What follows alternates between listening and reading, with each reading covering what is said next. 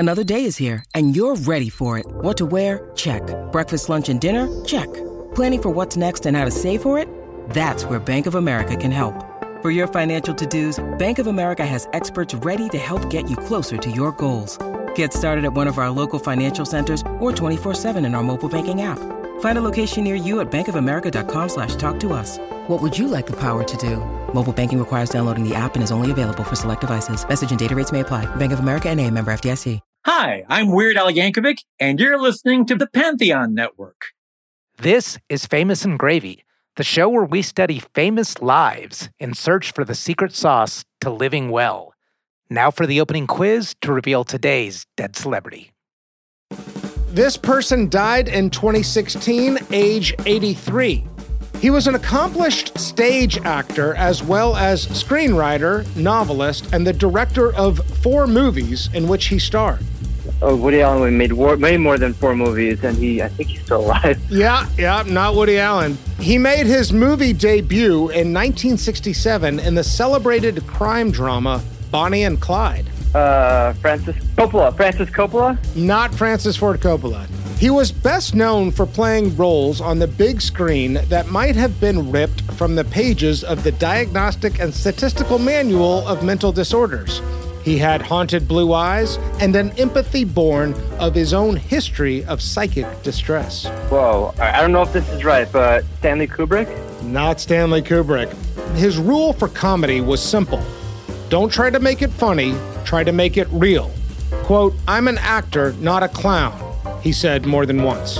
Oh, the guy that, what's his name? I know this name. The guy from Willy Wonka. In 1971, he was nominated for a Golden Globe for his performance as the wizardly title character in Willy Wonka and the Chocolate Factory. Ha! Yes, I was close. Okay, Gene Wilder. Today's dead celebrity is Gene Wilder. Yeah. Yeah, you got it. I was 8 or 9 years old, and my mother had a heart attack. And when she came home, the doctor said, "Don't ever get into an argument with your mother because you might kill her."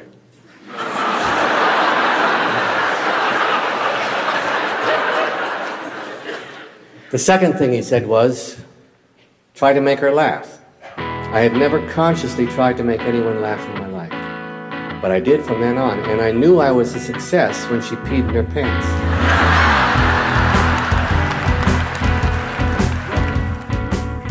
Welcome to Famous and Gravy. I'm Michael Osborne. And I'm Amit Kapoor. On this show, we believe that our best years might lie ahead. So, on each episode, we choose a celebrity who died in the last 10 years and review their quality of life. We go through a series of categories to figure out the things in life that we would actually desire, and ultimately answer a big question. Would I want that life? Today, Gene Wilder, died 2016, age 83. So today on the show, we are thrilled to be joined by Stephanie Okupniak. Steph, thank you so much for coming on. Thank you for having me. So just to give listeners a little bit of background, Steph is the host of an awesome and very popular podcast called A Life Lived, and she is a news producer in the UK. Not unlike Famous and Gravy, the subject matter of Steph's podcast is recently deceased famous people. However, whereas A Life Lived is a biographical portrait, which is wonderfully told in chronology, Famous and Gravy turns biographies around and asks, what can we learn from these lives? A little while back, Steph did an episode on her show about Gene Wilder, where, among other things, she spent time with his nephew, Jared, who was kind of like a son to Gene. So we thought Steph would be the perfect person to invite on to help us grade the first line of Gene Wilder's obituary. So I know A Life Lived, you really poured a lot of heart and soul into your show. And I remember when you and I first connected, I said, what are some of your favorite episodes? And you said, have you listened to the Gene Wilder one? And I did. And, it's awesome. I just loved it. Tell me a little bit about that episode. Just before we get into it. Oh, God. It was like composing music. If there's a particular instrument that you find to be soothing, for me, it hands down is Gene Wilder, which is also really ironic because he is so animated. No, but that makes sense. There is a kind of I like the way you describe him as music. There is something musical about his personality, about his aura, about his vibe. It's like watching this incredible composition at work. I mean, I can only equate him to a harp. You have this fantastic range, and it shouldn't make sense, but you can go from the lowest notes to the highest notes, and it's just organic. I mean, if you watch his Leo Bloom... From the producers? It's insane. I meant no scheme. I merely posed a little academic accounting theory. It was just a thought. You miserable, cowardly, wretched little caterpillar. Don't you ever want to become a butterfly? You're gonna jump on me. Huh? You're gonna jump on me. I know you're gonna jump on me. Don't touch me. Don't touch me. Oh, no. I'm hysterical. I'm having hysterics. I'm hysterical. I can't stop when I get like this. I can't stop. I'm hysterical. I'm wet. I'm hysterical and I'm wet. While I'm watching him, my empathy just explodes. I'm like, I totally get it, man. Yeah. And then you see the juxtaposition of him in a role like Willy Wonka, and he's completely in control of this insane situation happening around him. And he's a sociopath. One of my favorite songs in the entire world is the Siren song, Pure Imagination.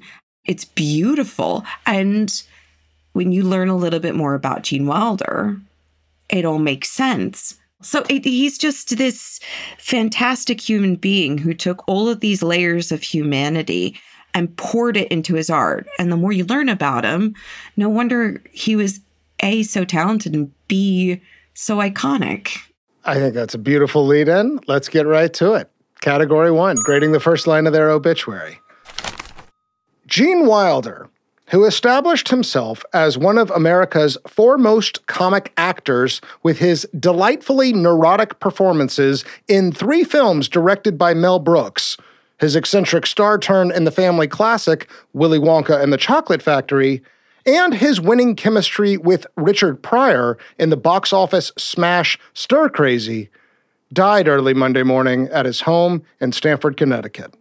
He was 83. Whoo! They got a lot in. They got a lot in. I think they got 3, 1, 2. There's some semicolons in this one. 2 semicolons. Can you have 2 semicolons? They did it. Yes, the answer is yes, because they did it. My obit won't have any semicolons. I'll be happy if there's a comma. Mine is just going to be a semicolon. I don't know what that means, but I'll sit with that. It feels appropriate. Okay, initial reactions. Steph, what do you got? What do you think? I have to take it from 2 perspectives. From a fan, yes. For face value, that's valid. But from somebody who's made an episode about him, that is literally the skin on top of the yogurt. I agree, but it hints at a tremendous amount. I mean, there's... Semicolons. Exactly. I can't remember an obit with this many semicolons. Amit, what's your reaction?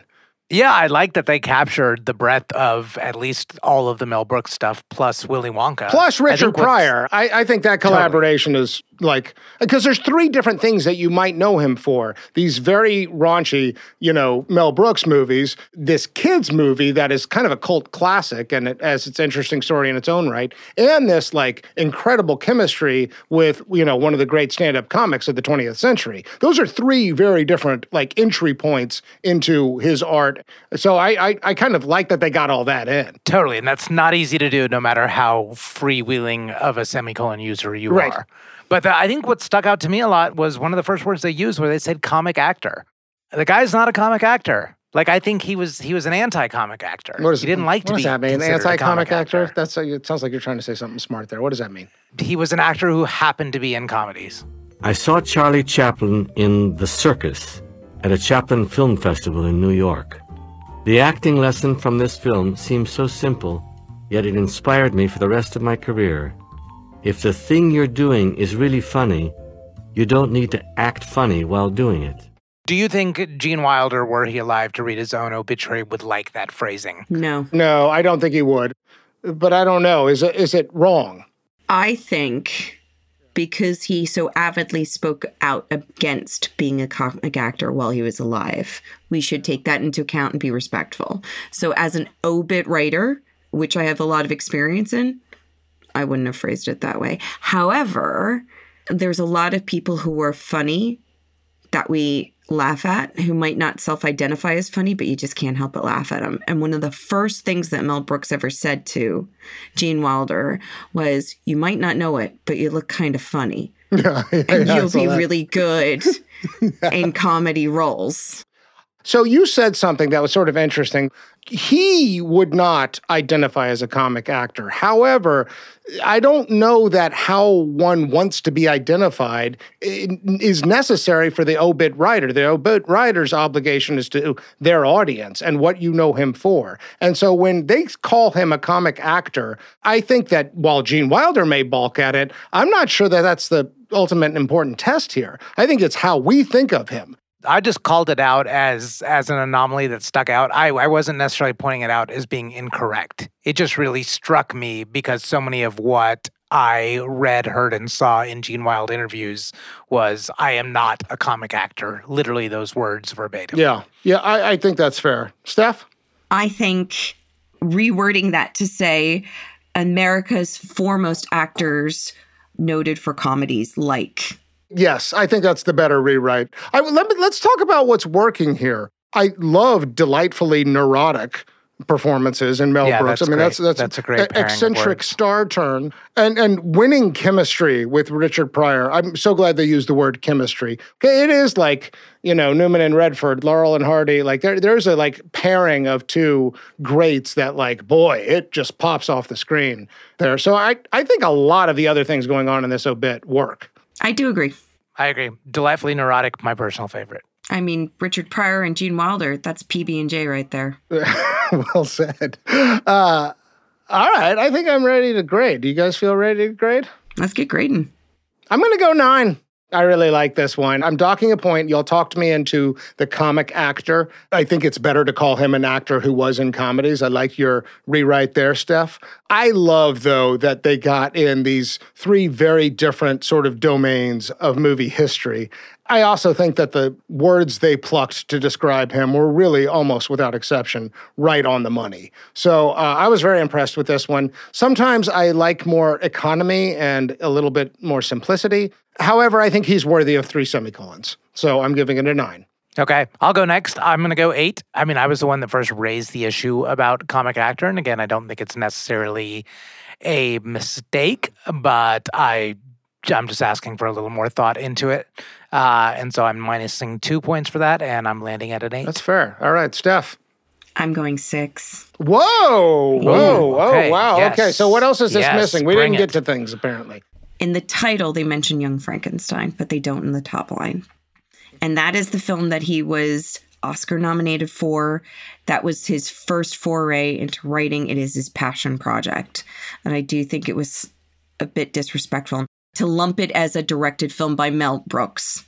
Yeah, it puts it in the same category as Blazing Saddles and Producers. Exactly, and it's not. Yeah. I also am annoyed because there are classic love stories in Hollywood, and Gilda Radner and Gene Wilder are one of them. In the registry of his legacy, so take away what the man created film-wise, the Gilda Radner, what is it? Gilda's Club, the charity to support families and people going through cancer. It's still going strong and it's across the country. And I just feels like one of those accolades that he isn't given enough credit for. And that came out of the birth of their relationship.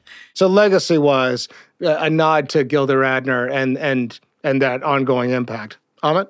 You know, he was largely off screen for the last 20 or so years of his life, and a lot of that work in the charitable work and around ovarian cancer was a big part of his life then. So that much it is a bit of an omission of how he spent 25% of his life.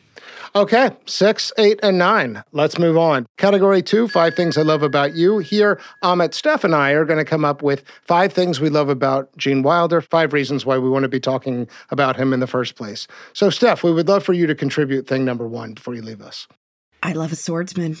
And he's a champion fencer. Oh. Wow. Didn't see that coming. Tell me that's not sexy. I want to hear more about I Love a Swordsman. I want to hear more about I Love a Swordsman. This is actually on my list, too. I didn't use the word swordsman. I knew that there was a connection there. I am actually, well, I used to be. I haven't maintained the certificate, but I actually am a certified combatant in 7 weapons. It was part of my university degree. So there is a particular focus and skill and practice that comes with it that's, in my personal opinion, very unique because you're handling something that's fatal. And to find out that he was incredibly accomplished in that and was taught by Earl Flint's teacher, and then he said that he was one of his greatest students, like, that's just epic to me. Thing number 1, accomplished swordsman. I love it. I think I find it highly desirable. Amit, you've got a thoughtful look on your face. I just wanted to ask Stephanie why, if we just take the totality of life, why is it important to be an excellent swordsman? Thought and focus and patience. Okay. To be a skilled sword fighter, you need to know exactly where that point is. And that point is an extension of your arm, which is essentially 6 feet past your face. And you need to know exactly where it's pointing at all times. So you know where you're aiming, how hard you're hitting, and the impact it's going to have on the other person and the result it's going to achieve at the end. And to be able to do that with speed and grace and intention, you need to have discipline and focus and patience. And it doesn't have to be the end result of how to achieve all 3 of those things, but that was one of the things that he used. Yeah, there's several more metaphors buried in there. Ain't that the truth? Ain't that the truth? I think some of them we're going to get to as we go. Steph, thank you so much for hopping on to join us. I loved your episode on Gene Wilder. I've loved all the episodes of A Life Lived. We will link to it in the show notes, and I hope to have you back on the show at some point. I'm really glad we were able to connect. You guys are so much fun. Love the show. Thank you so much, and I look forward to talking to you guys again soon. Awesome. Thanks again, Steph. Thank you, Steph. Bye, guys. If you want to view paradise, simply look around and view it. Anything you want to do it. Want to change the world, there's nothing to it. Okay, so unbeknownst to Steph, that is the perfect segue into a thing I love. If you want to go first, you can, but I'm like chomping at the bit now. Please, please, please. Run with your excitement. Go through the chocolate factory. Give us your number 2. It's just so perfect how she teed it up. Okay, bring it. Precision. And I thought a lot about this word. So it's very tempting with Gene Wilder to say timing, because I think his timing as an actor is absolutely incredible. But I'm saying precision because it's not just about when he says a line, but it's also about how shallow and how deep he chooses to go with his lines in his acting. The single best example for me, I know Steph pointed to Young Frankenstein, which is excellent, but I think it's in Blazing Saddles. I mean, in so many ways, that movie is Looney Tunes. It is cartoonish, it's goofy, but there are a couple of key scenes with Gene Wilder and Cleavon Little where it's all about the acting and you sort of step outside the crazy farce. And my favorite, this line always kills me, it's when we learn the backstory of the Waco Kid. So today he is a total drunkard, but he used to be the fastest gun, not just in the West, but in the world. And when Sheriff Bart asks him, what happened? How did you get to be like this? He tells this devastating story. And one day, I was just walking down the street, and I heard a voice behind me say, "Reach for it, mister." And I spun around, and there I was, face to face with a 6-year-old kid. Well, I just threw my guns down and walked away. And then he delivers my favorite 7 lines in all of comedy history. Little bastard shot me in the ass. That line fucking kills me every time. It's so precise. The way he gets it, like, right in that microsecond. 1 minute, I'm, like, right there in this, like, low moment. And it's because of acting range that line lands so well. And frankly, everything he does in Blazing Saddles and The Producers and Young Frankenstein, it's all built around this precision, which requires such, like, awareness of what's happening in life and what's happening with other actors on the stage and what's happening all around us. So precision for me is not just about timing. It's an X, Y, and Z mark, right? It's what's happening below, beneath, around, and moving through space. Thing number one, precision. Yeah, and it's like Steph said with relation to swordsmanship, it's knowing where that extension of your arm at 6 feet, knowing where it stops. 100%. You want to take thing number 3? I'm going to continue on. We're going to play the swordsman game. And number 3, patience. When Willy Wonka came out, it was not successful. It was a much later cult classic success, as was The Producers. These two legendary, I don't even know what to call them because they're not even movies, they're institutions. They've been reincarnated in so many different ways. Both kind of box office failures and critical failures. So I heard in one of his interviews, Gene Wilder said that after the premiere of Willy Wonka, and this is after The Producers, his father told him, he was like, another failure, you may have to look to just change industries. Yeah, I saw that. And the failures he's pointing to are The Producers and Willy Wonka, which I just find hilarious. But he didn't. He stuck in the game, obviously, continued to act and direct himself, found this wonderful partnership with Pryor, and had this storied career. So the lesson to me is, like, if you are creating what seems to be right and it's not received perfectly at first, just wait. If you believe, wait. This has been very on my mind lately. What is patience? I've really been thinking about that question. I've been doing morning yoga. The lady I do the YouTube thing says, set your intention for the day. And sometimes I'll say, I want my intention for the day to be patience. I actually don't know what patience feels like, Amit. I know what impatience feels like. Impatience feels like frustration, like the world not bending to my will.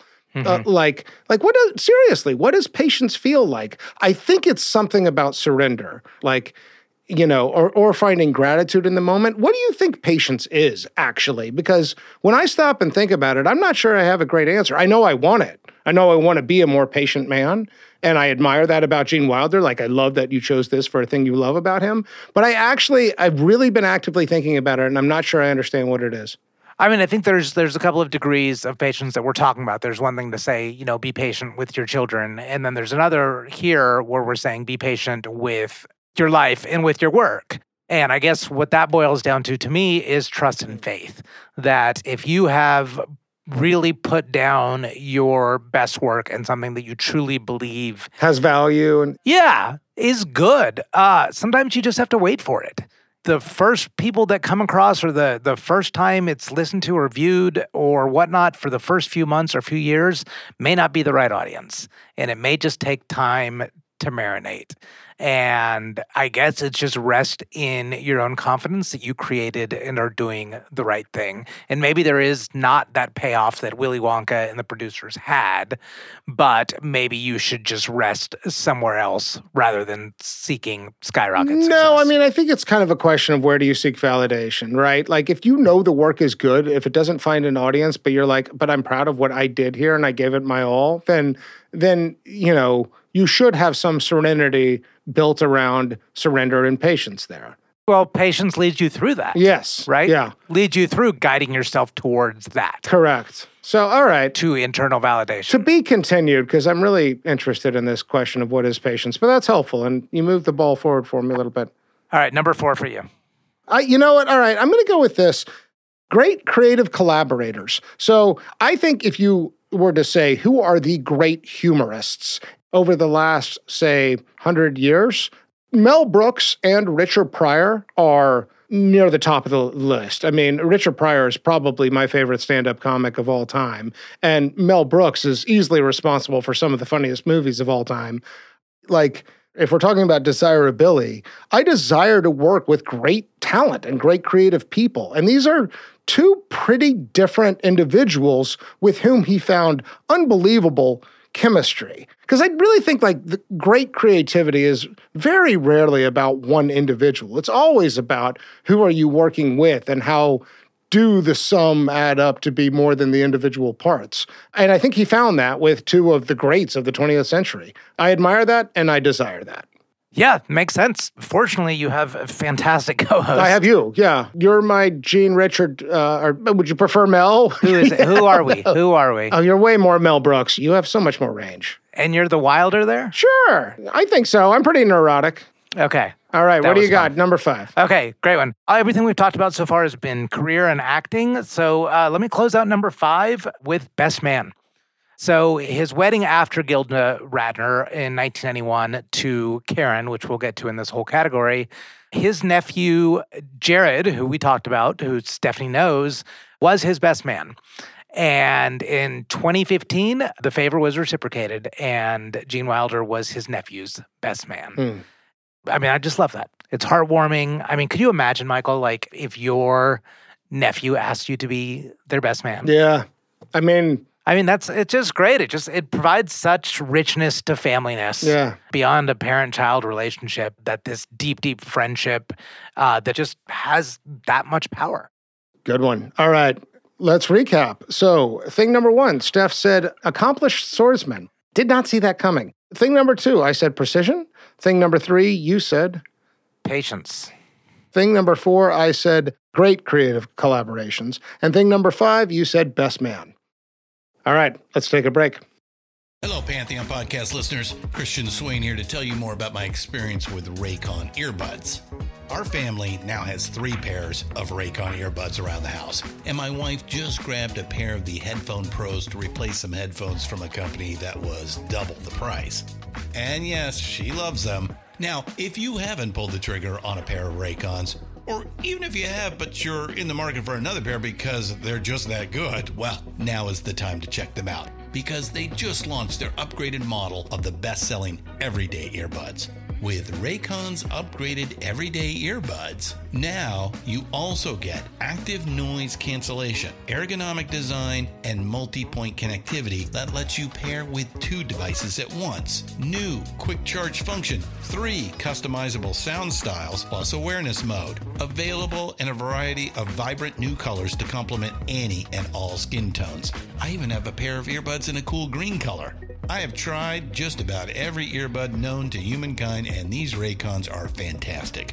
Seriously, if you've been wanting to check out Raycons, there truly is no better time. You're going to ask yourself why you didn't check them out sooner, and Raycon offers a 30-day happiness guarantee. So what are you waiting for? Go to buyraycon.com/Pantheon today to get 20% off your Raycon order, plus free shipping. That's right, you'll get 20% off and free shipping at buyraycon.com/Pantheon. buyraycon.com/Pantheon. Let's move on. Category 3. Malkovich. This category is named after the movie Being John Malkovich, in which people take a little portal into John Malkovich's mind and they can have a front row seat to his experiences. All right, I chose one that is fairly well known, but I want to draw attention to it anyway. And it's about a young Frankenstein argument. What Gene Wilder says is the only argument that he ever had with Mel Brooks. So Gene Wilder wrote Young Frankenstein and got Mel Brooks to direct it, and then they kind of worked on it together, and they were writing on it together. But it started off as Gene Wilder's vision. There is a moment in that movie that Gene Wilder, there was a scene he really wanted to include. He was fierce about it. And Mel Brooks said, this is a dumb scene. This doesn't belong here. The whole movie's going to fall apart. Absolutely not. And Gene is saying, no, goddammit, it needs to be in there. It has to be in there. It absolutely belongs in there. He said, are you crazy? It's frivolous. I started to argue, and then I argued for about 20 minutes till I was at least red in the face. I think it may have been blue. And all of a sudden, he says, okay, it's in. And I said, well, why did you put me through this? Right. He said, because I wasn't sure if it was right or not. And if you didn't argue for it, I knew it would be wrong. But if you really argued, I knew it was right. For what it's worth, the scene is...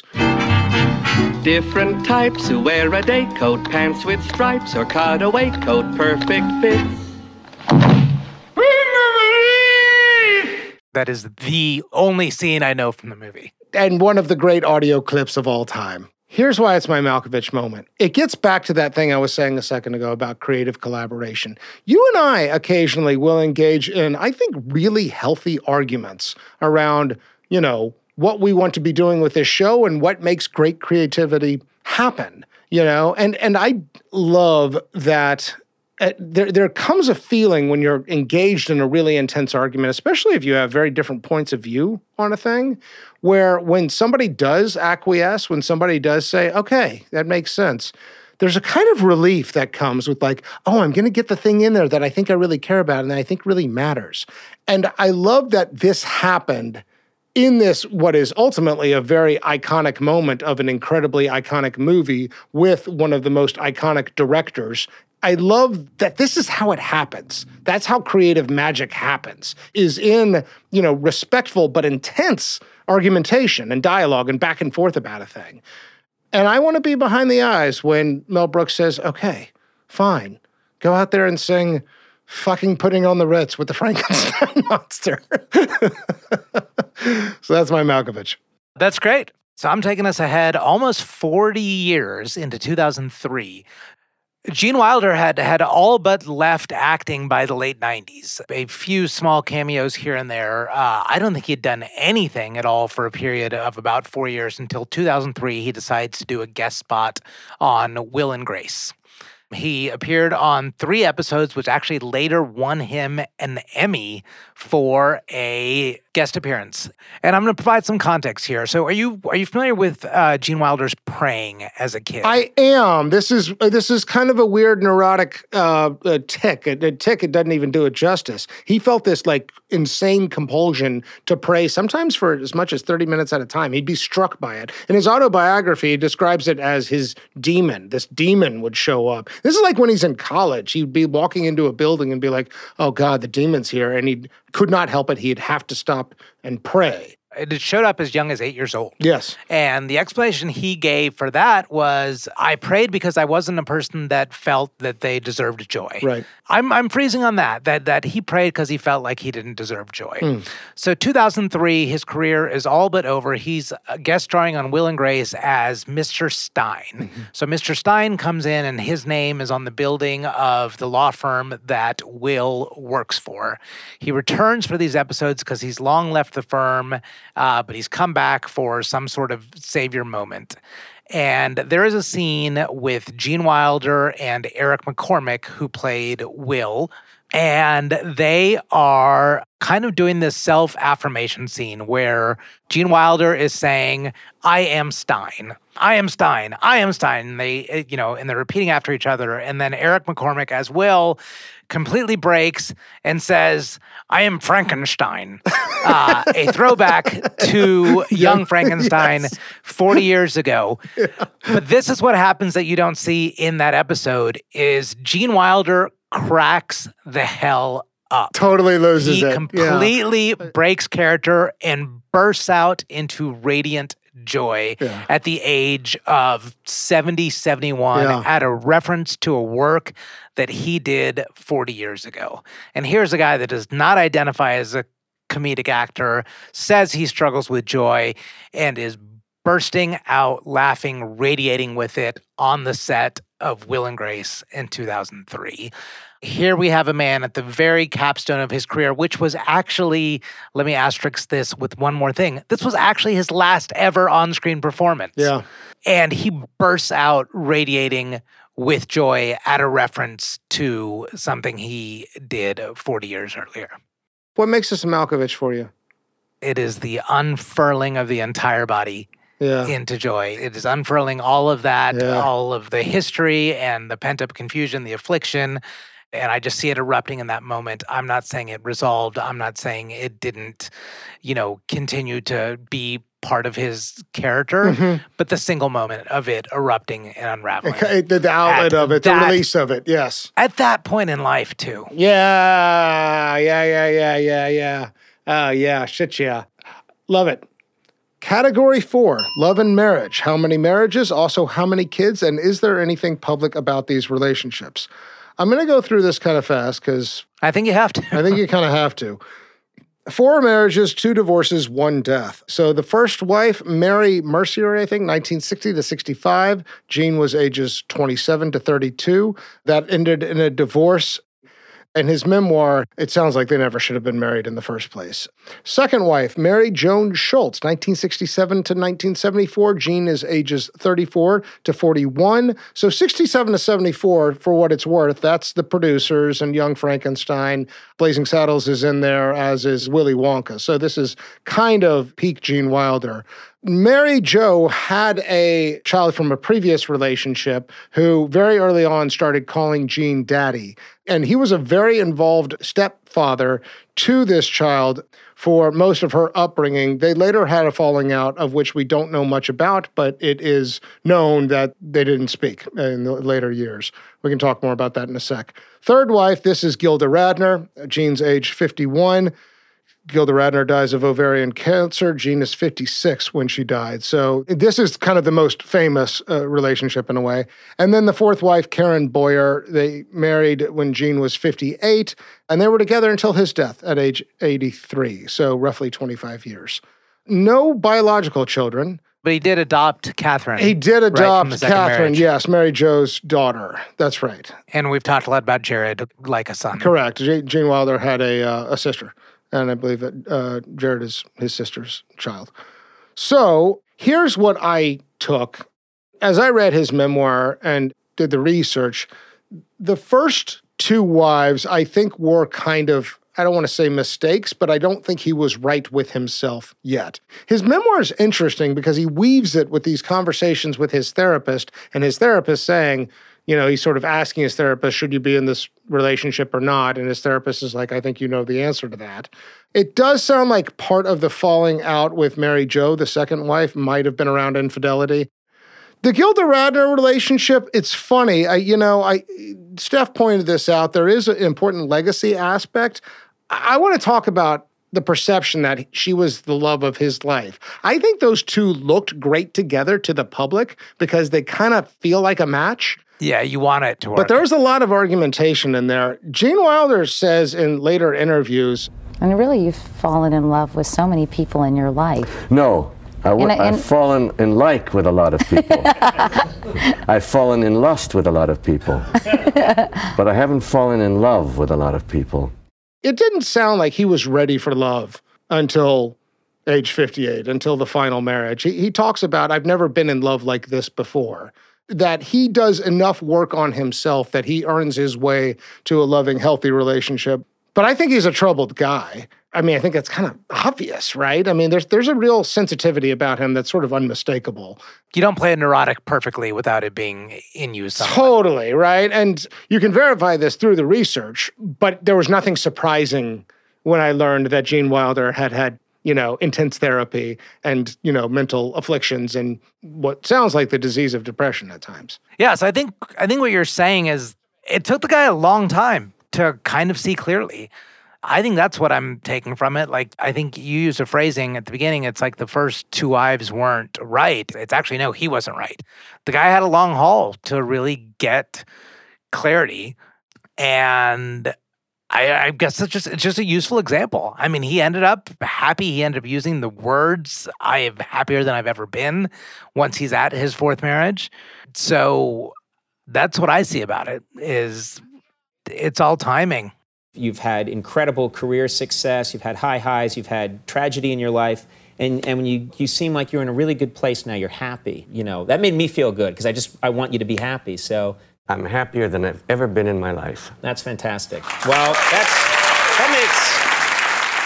makes... On the desirability front, I want personally to sort out some of that stuff earlier on, I guess, but I'm also happy he found it, and it does look genuine by the later stage of his life. I don't know. I think what you said there a second ago about it being an important model, I think that's right. I mean, I think I want to believe that, great relationships are possible at any stage of life. And it certainly sounds like he found a committed, loving partner with whom to grow old, even if, 4 marriages at first blush is sort of like, oof, 4 marriages. I'm sure is a lot, guy, you know? Exactly. I mean, this goes back to patience, and it takes a long time. The thing that sucks and is possibly shitty, and we don't know, is the heart's broken in the process.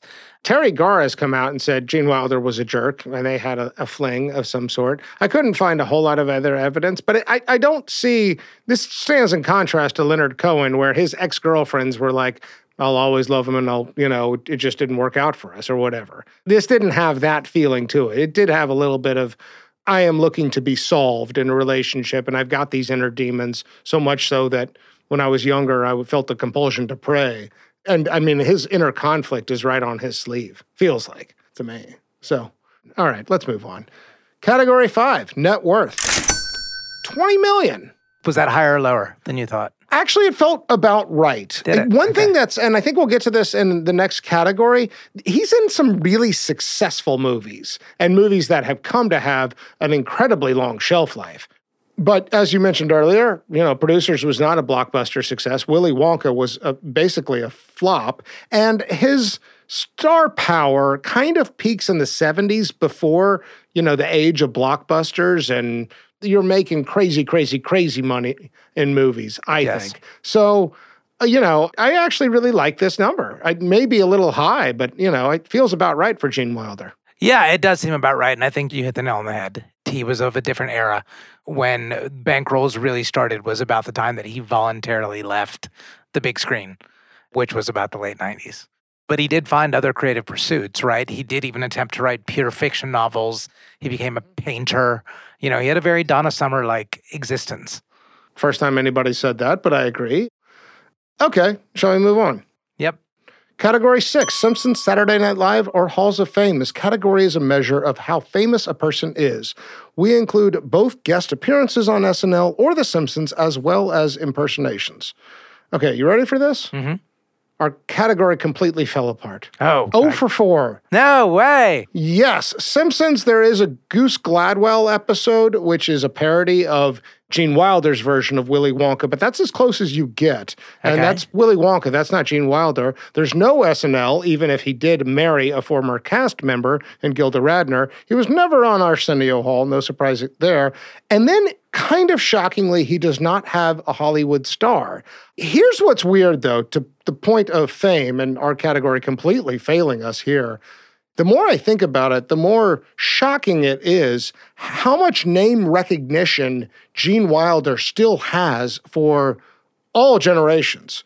Like, people really remember this man, which is surprising given that, again, his peak was really in the late 60s, early 70s. Some of it is Willy Wonka, for sure, because he talks about acquiring these new generations of fans, and he's like, every 3 or 4 years, they're coming up to me, and they love to come up to me on the street. And it sounds like he actually sort of delights in that star sighting experience. So some of it is like the actual movies tend just have an unusually long shelf life. I mean, my kids have seen Willy Wonka and like it, But yeah, I was surprised that we went 0 for 4 here. Yeah, the fact that we're even talking about him here in 2023, and he really hasn't produced anything since the 90s, with the exception of 3 episodes of Will and Grace in 2003.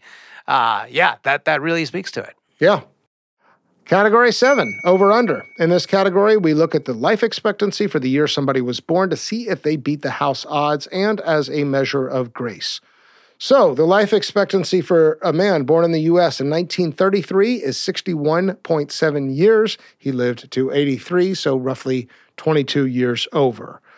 I would also say I said linear aging. It's almost like asymptotic aging. Like, he seems to become an adult somewhere in the, early 60s, mid 60s. And his appearance really doesn't age a whole lot for the next 40, 50 years. Yeah, when he's 30, he looks 60, and when he's 60, he looks 30. Totally, 100%. I kind of love the final chapter of Gene Wilder, deliberately outside of the spotlight, still being creative in much smaller pursuits, not core to... He painted. Yeah. And his memoir comes out in like the mid-2000s, 2003, 2004, and actually was super successful. Like, he really did the rounds, and people were a lot of praise for that book. He wrote fiction, lived in Connecticut, didn't do much, just kind of lived quietly with a hell of a resume and $20 million. And, we've seen people like Leonard Cohen, really just playing right up until the end. Gene Wilder didn't do that. So what I think we're seeing is two different flavors of a way to live into your 80s when you have a very strong middle-of-life career. And either one of them can be rewarding or fulfilling. I do think we should briefly mention that he was diagnosed with Alzheimer's. The family kept this from the public. It was about 3 years before he died that he was diagnosed. The family, I read this in an article, they emphasized that, quote, it never stole his ability to recognize those that were closest to him, nor did it take command of his central, gentle, life-affirming core personality. It took enough, but not that. And there's also this quote from the same article. It's a doctor who's familiar with the same situation. What struck all of us was the fact that because Mr. Wilder appears to have gotten an early diagnosis, he was able to have discussions with his family and be a part of the decision-making process. So I think he was diagnosed with Alzheimer's early, and then it accelerated fast, and the last 3 years are pretty rough. Let's take another break. Hey folks, Stefan Shirazi and Renee Richardson here from the Metallica Report. And we are proud members of the Pantheon podcast family, where the best of music and podcasts unite. We've got something pretty cool for you. We're giving away an exclusive Metallica merch package worth over $250. That's a whole lot of Scary Guys, skulls, M72, and other sought-after Metallica swag.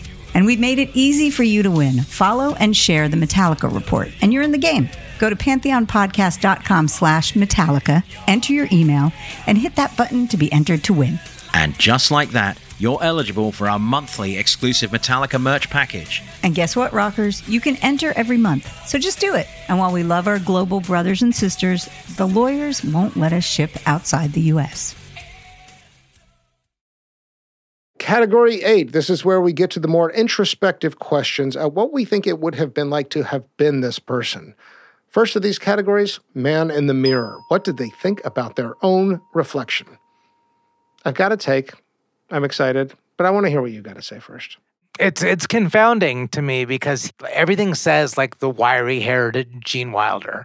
So he's always known for being neurotic looking, even when he's not neurotic acting, which seems to be, almost an insulting way to kind of go through life. When Steph talked about Mel Brooks first identifying him, he's like, you have a funny look to you. And so like he's just receiving all these messages all the time of like, you're funny looking.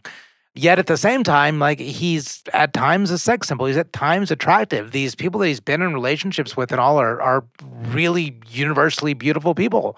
Yeah, and he has this like tenderness and like sweetness and I think like precision, I mean, I think that there is a deliberate quality that is probably perceived as confidence at times. But I mean, he's full of contradictions. He is both attractive and repellent simultaneously. People talk about that. I mean, Willy Wonka is a great example of, you don't trust him and you want to hug him. That's kind of incredible, but magnetic in both directions, Yeah, so I think, kind of like I said with Leonard Cohen, is you take somebody with neuroticism, and I don't think Gene Wilder's is to the extent that Leonard Cohen's was. And the mirror can be a nice refuge. And I think these signs of validation that we talked about with Gene Wilder are wholly applicable here. And I think the other clue that I get is he's a body actor, too. This is a guy that was, over 40 playing Willy Wonka and doing somersaults. He is vibrant. It's not like he's standing in front of the mirror and just staring and like turning his head. This is an animated body guy. And I see a guy that celebrates his entirety. I saw some great stuff on Willy Wonka that I just want to get in here real quick. Peter Sellers apparently begged to be in that movie. All of the Monty Python Pythons were considered for the role. There was a lot of people who wanted that role, and he would not take it unless he could do exactly what you talked about, the somersaults. The first time we see that character, he comes out with a cane. As he approaches the gate, he throws the cane, does a somersault, and does a ta-da, here I am. And he insisted on being able to do that because he said, this character, you need to know right at the beginning, you cannot trust him. But you're saying you think he likes his reflection. Yeah. That's where I landed. I had a different angle in. I said the hair, the frizzy hair. You mentioned this at the outset. There's something unbelievably unique about that frizzy hair, and he rocked it for 50 years in the limelight. I mean, we rocked it essentially for 83 years as far as I can tell. Owning that hair and being like, this is the hair we're going to go with, and it's going to frizz out. When that's not in vogue. I don't think it's ever been in vogue. Right. And yet, it's like, this is who I am and what I am. For all of the obvious neuroticism and clear insecurities, I think that there is a little bit of self-aware tenderness that, says, I'm okay, and this hair tells me I'm okay. I'm okay when I look in the mirror. Yeah. Kind of in your Leonard Cohen vein, but yes. Yeah, I like that. I like that angle. It's all about the hair. Maybe I'm just jealous because I'm a bald man now. I mean, would I take that frizzy hair? I don't know if it's desirable, but... If it can be uniquely yours and you can rock it in a way that nobody else has, absolutely you would. I think you just talked me into my next Halloween costume. Category 9, outgoing message. Like Man in the Mirror, how do we think they felt about the sound of their own voice when they heard it on an answering machine or outgoing voicemail? Also, would they have used the default setting or would they record their outgoing voicemail themselves? Well, what do you got? I was going to say, I think he sings it. Oh, his outgoing voicemail? Yeah, this is one of the things I wanted to squeeze, kind of into the 5 things I love about you. But, this is a very unique thing about him, being a guy that did start on stage in Broadway. He is a musical actor. Willy Wonka and the Chocolate Factory is a musical. Young Frankenstein kind of became a musical. I think even parts of Blazing Saddles did. The guy's got a great singing voice. His talking voice, kind of fits all of the neuroticism that we talked about. But he's got range. The talking voice is incredible, too. I mean, the way he can then go down. And there's a soothing, comforting quality when he decides to use it. It's bedtime that is story. Sort of insane. I mean, it's really, really, really powerful. It's one of the more distinctive qualities about him. So I think he liked it. That's funny. You say he probably would have sung on the voicemail. I agree with that. I don't think he would have spoken. I don't think he would have said, "You've reached Gene Wilder," because there's something holding you back at a distance about Gene Wilder. There's some walls up, but I could see him singing it. So I really like that answer. Yeah, I think that's where kind of the character of Willy Wonka does pervade the person of Gene Wilder in those walls and these defenses. And I think we're just articulating an example of how it could play out. All right, category 10, regrets, public or private. What we really want to know is what, if anything, kept this person awake at night. Okay, I got 2. This is the one I've been kind of saving. We already mentioned the estranged daughter, who seems to have said, I don't want anything to do with you, Gene, because of him betraying wife number 2, Mary Jo. The way she comes up in the memoir, there's clearly some things not being said, but there's also obvious love there. It's a surprising thing, and I think that we don't know enough, but I think that there is some real heartbreak for him around the cessation of that relationship, the ending of it. This is the one I really wanted to talk about, though. I feel like this has come up on a different episode. Role choice. He is, as we talked about with Steph, an actor, not a comedian, and he's pretty emphatic about that. But most of his non-comedy movies are either flops or they're forgettable. And you gotta wonder if there just wasn't something else he could have put his stamp on that wasn't a comedy. I get the feeling he kind of wishes that had happened. It's funny because I think his timing as an actor is incredibly on the money. But I think his timing in life, he's a few decades early. He would have, if he were a little bit younger, I could have seen him on an HBO drama. But he's kind of a little, he's a little elderly by the time HBO really gets going. But I could have seen it. He has such talent that I feel how come there is no great dramatic role of his? Or how come there's no great movie that is a drama that Gene Wilder is in, that we sort of applaud him for doing things that are not in a comedic context? So he could have had a Tom Hanks spin. Absolutely, yes. And I mean, he's got all the ingredients for it, I think. He's got all the ingredients for it. I sort of, or even voiceover work, right? I think he would have been great as a voice in a Pixar movie. And maybe he was approached about that and just never did it. I really wonder if he doesn't regret some risk, some attempt to leap into something else. And this goes back to the debate we were having around the first line of the obituary, is he is a person that entered acting not to be in comedy. And throughout it, he sort of stuck to I'm not a comedy actor. I'm an actor that's in comedies. But I think your point is there's no hard proof of it. Well, where is the pure acting blockbuster or the pure acting pure success? There's lots of stages and smaller things. What did you have in terms of regrets? So the alliance with Richard Pryor, I certainly don't think he regrets it. They made fantastic work together. It's widely known they weren't best friends off screen, but they didn't really have any tension. But by pairing so close to Richard Pryor through the 80s, they were a duo. And there were some missed opportunities there. And I think the biggest one that's talked about was Trading Places, which eventually starred Eddie Murphy and Dan Aykroyd. The original conception was for that to be Richard Pryor and Gene Wilder. But that would have worked. Yeah, that would have worked. But then this is right around when Richard Pryor had his big cocaine fire accident. And so they couldn't do it. I watched an interview with the two of them after See No Evil, Hear No Evil came out. I think Gene Wilder actually was interested in friendship, and Richard Pryor wasn't capable of it. And I think Richard Pryor, in that interview I saw, seems to kind of know that a little bit. But yes, they were not friends off stage. You kind of want them to be, and seems like they should have been, but all of the collaboration is on the screen. All right, category 11, good dreams, bad dreams. Bad. Let's move on. Okay. I'm just kidding. I was actually going to agree with you. I think we talked about it. We hit all the corners of working in a mental hospital. But it's also so obvious. You look into those blue eyes and it is there. Yeah. This is James Gandolfini-like in its hauntedness. Totally. And I think actually there's some other Gandolfini comparisons in terms of emotions, right there. And range, for that matter. Glee and despair and rage. I mean, nobody can scream like Gene Wilder. Totally. Right? And this is, but I will make the case that this is the Gene Wilder that we know and saw mostly. When you see him on Conan in, I think it was 2005, 2006, around when his book came out, I saw clear eyes.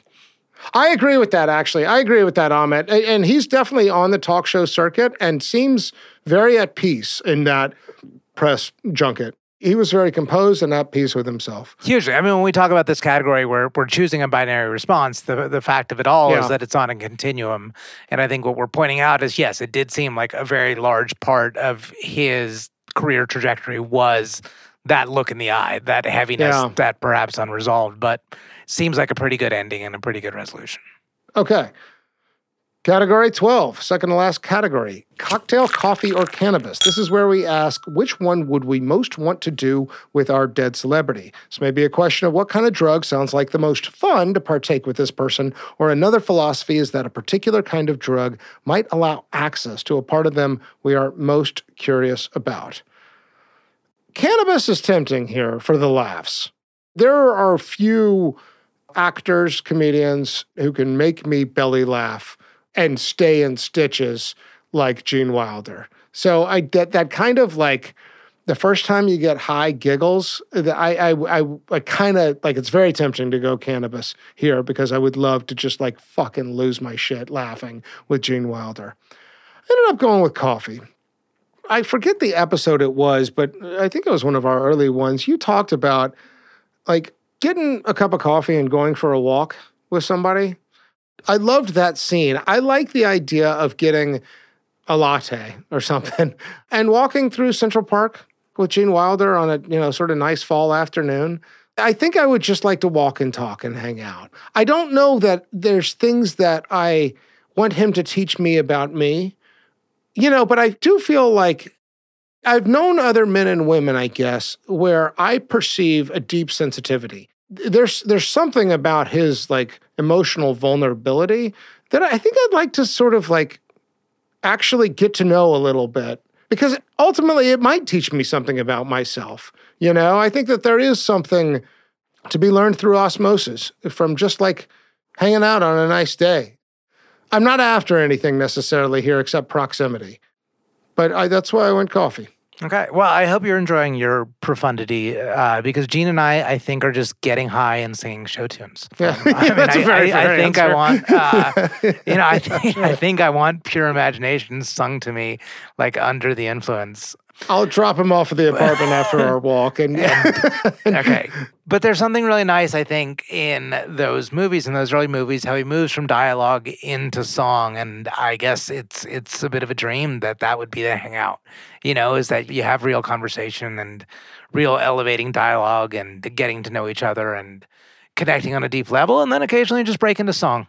And that's kind of the dream that I'm having right now when thinking about being in the presence of Dr. Frankenstein and Willy Wonka and, was it Leo? Or the Waco Kid. Let's not forget Yes. the Waco Kid. So all four of them combined, they can show up separately and sing separately. They can each have their own little vape pen. I don't know, but that's what I'm asking for. All right. Well, we've made it to our final category, the Vanderbeek, named after James Van Der Beek, who famously said in Varsity Blues, I don't want your life. Amit, do you want Gene Wilder's life? I think I had a lean, as we've talked about, we try not to have a lean going into it. But when I measure this all out, I think I kind of like it. Here's a guy that didn't really want to be a comedic actor. He did want to be an actor, but he found success in being a comedic actor. And it became a career and one that he left and lived in peace with. And so I think the life that he led is not that dissimilar to most of middle-class America. It's just his job happened to be as a comedic actor rather than as a vice president at some corporation, which is not that bad. I mean, that's why we're doing this show, is how to navigate the ups and downs of that type of life through these other metaphors. But I think he had really the closest to that type of life. There were, this trial and error. Perhaps he wasn't ready for love until 58. Great. We need more examples of that. We need people to talk about that more and accept it. I think in absence of having children, I don't like this stepdaughter story. I love the relationship with the nephew. And here's a person that left real legacy, right? If nothing else, if it weren't just for Willy Wonka, if that's it, this is still something that's, I think, generationally a very important and significant life. And it comes down to how I saw it ending. You and I talk about the upward staircase. And, if what I saw was a radiance and outburst of joy in 2003 when he's over age 70 on the set of Will and Grace, and then winning an Emmy for it, and then going on Conan or Letterman a couple of years later and saying at the age of 73 that I have never been more happy in my life, damn, that's desirable. So yes, I want your life, Gene Wilder. Okay. I loved where you went with that. That was pretty 50-50 going in on this, and I'm still feeling pretty 50-50 now. I started to talk a minute ago about sensitivity, and I have a conflicted relationship around the idea of being sensitive. And I do think that he is sort of next level sensitive. There's a part of me that's scared by that. I've been described as sensitive before, and I've mostly taken it to be an insult because I can be thin-skinned. Somebody says I'm stupid, and it it hurts.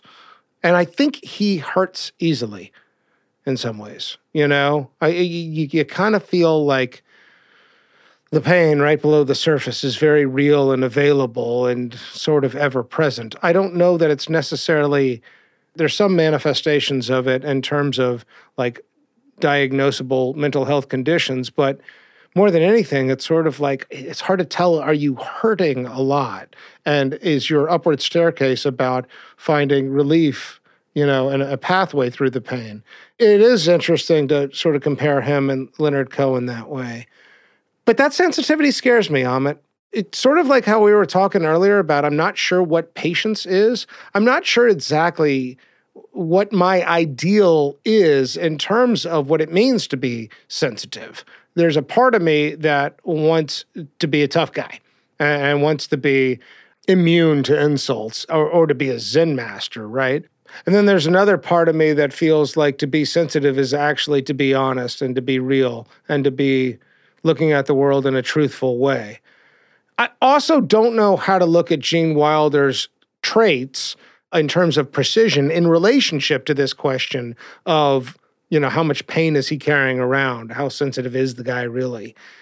I do like the upward staircase here, and the legacy is incredible, but there's something about the inner life that scares me. And I wish I were a little bit more courageous, I guess, and willing to say, yes, it's worth all that, but there's something I see here that I don't know if I could handle it. And I certainly don't know if I would have what it takes to sort of take whatever that is and channel it into talent, much less, long-lasting, healthy relationships. Even though it looks great on the screen, I think the inner life, it looks hard to me. Something about it looks hard to me. There's something that scares me, and there's something that gives me pause. So, no, I don't want your life, Gene Wilder. I'm right there, though. I'm right there. Those are the best ones, the right there ones. That's where you're going to keep thinking. That's where it's going to unfold later. But it's in there. Setting Gene Wilder aside for a minute, what I always value about our conversations in these shows is, patience, sensitivity. These are words that, I need to think about. I need to think about what are my ideals for myself in terms of those qualities or emotional states. And am I trying to fight for some sort of state of denial, or am I ready to surrender into the events of the universe and the emotional truth of my inner life? And those are good words to start with to try and attack those questions. So, ultimately, it's not about the Vanderbeek, always. It's about, what can we take away? And that's what I'm taking away. Yep. Okay. Amit, you are Gene Wilder. You have died and have ascended to the pearly gates where you're meeting St. Peter, the universal proxy for the afterlife. You have an opportunity to make the pitch for your great contribution to the stream of life. The floor is yours. I'm also Jerome Silberman, which was the name I was born with, and maybe I'm going to just take it back before I go through those gates.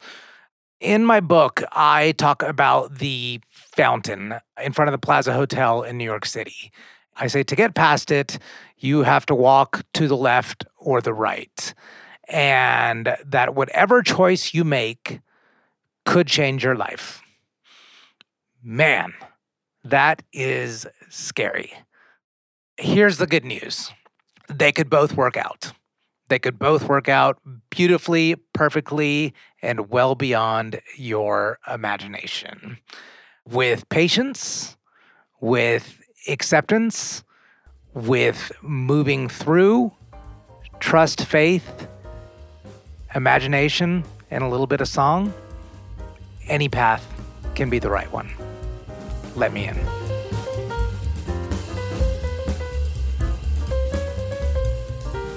Thanks for listening to this episode of Famous and Gravy. Thanks also to Steph Akupniak for joining us. Her podcast is called A Life Lived. We'll link to it in the show notes.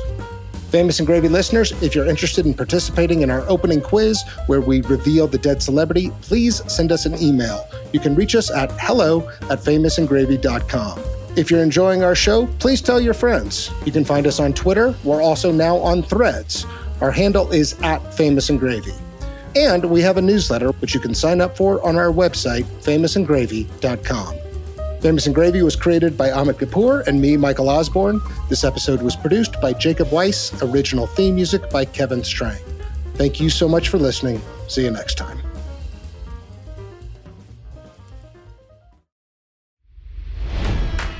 It's NFL draft season, and that means it's time to start thinking about fantasy football. FantasyPoints.com features industry-leading experts and prognosticators using proprietary hand-charted data to help you score more fantasy points. FantasyPoints.com is the place to go for whatever kind of fantasy football you play. Whether you play fantasy football, daily fantasy sports, or do a little bit of everything, Fantasy Points has the meticulously researched content to guide you to victory. And why wait for the fall? Fantasy Points also covers the new spring football league, the UFL. Join the guru, John Hansen, Scott Barrett. Joe Dolan, and other massive names in the fantasy football universe with an exclusive offer. Use code Pantheon for 15% off any Fantasy Points package, including the all-in package with access to every article, tool, and data nugget that Fantasy Points has to offer. That's fantasypoints.com and code Pantheon for 15% off at Fantasy Points. Fantasypoints.com, code Pantheon. Score more fantasy points.